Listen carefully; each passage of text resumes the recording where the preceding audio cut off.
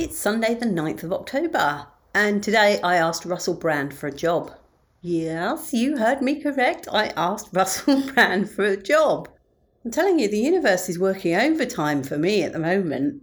I mean, obviously we've established I've had huge trouble trying to find a builder to do my kitchen. And then the perfect man comes along. Pretty much once I've made my mind seriously to do the kitchen, I find the right guy.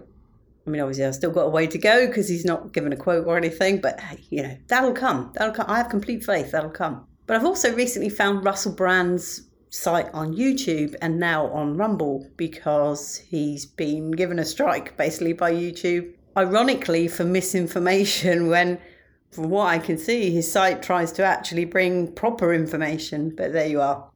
Anyway, yesterday, as I was sort of dozing off, I've got my iPad next to the bed. I know you shouldn't have technology next to the bed, but hey, we all have our guilty secrets.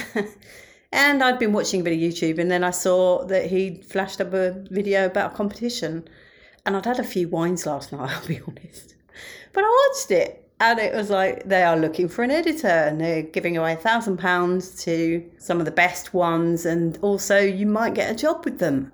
I was like, wow, this is what I want to do. I don't know if you've ever looked at my website, but I bill myself as a digital entrepreneur because that is what I want to do. It is a little difficult when you've got such a soul-sucking corporate job as I have, but hey, we can hope. So this morning I woke up bizarrely actually thinking about it. It was on my mind because it would have been so easy just to fall asleep and then forget all about it, particularly when you've had a wine. But I didn't. I woke up. I had my usual call with my friend and I had a call with my mum. So that was quite a lot of time. And I was already thinking, do you know what? I'm not sure I'm going to fit this in because I'd got a ticket to go and see the cinema as well. See that at 3 o'clock. And I thought, well, we'll see how far I get. So I went out about 2 o'clock to get the bus into town.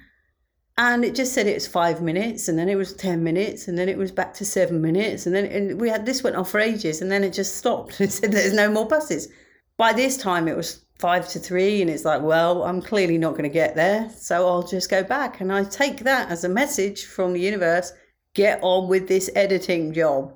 So basically I sat down pretty much then through to about 7 o'clock, 7:30, knocked out something that I'm very pleased with, and I will publish it somewhere, but obviously only after he's announced the competition has ended.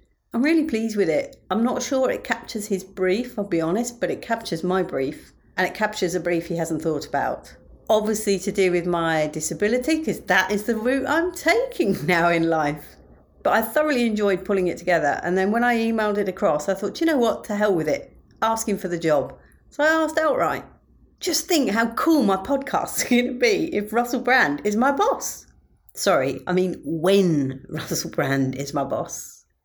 Much love and gratitude.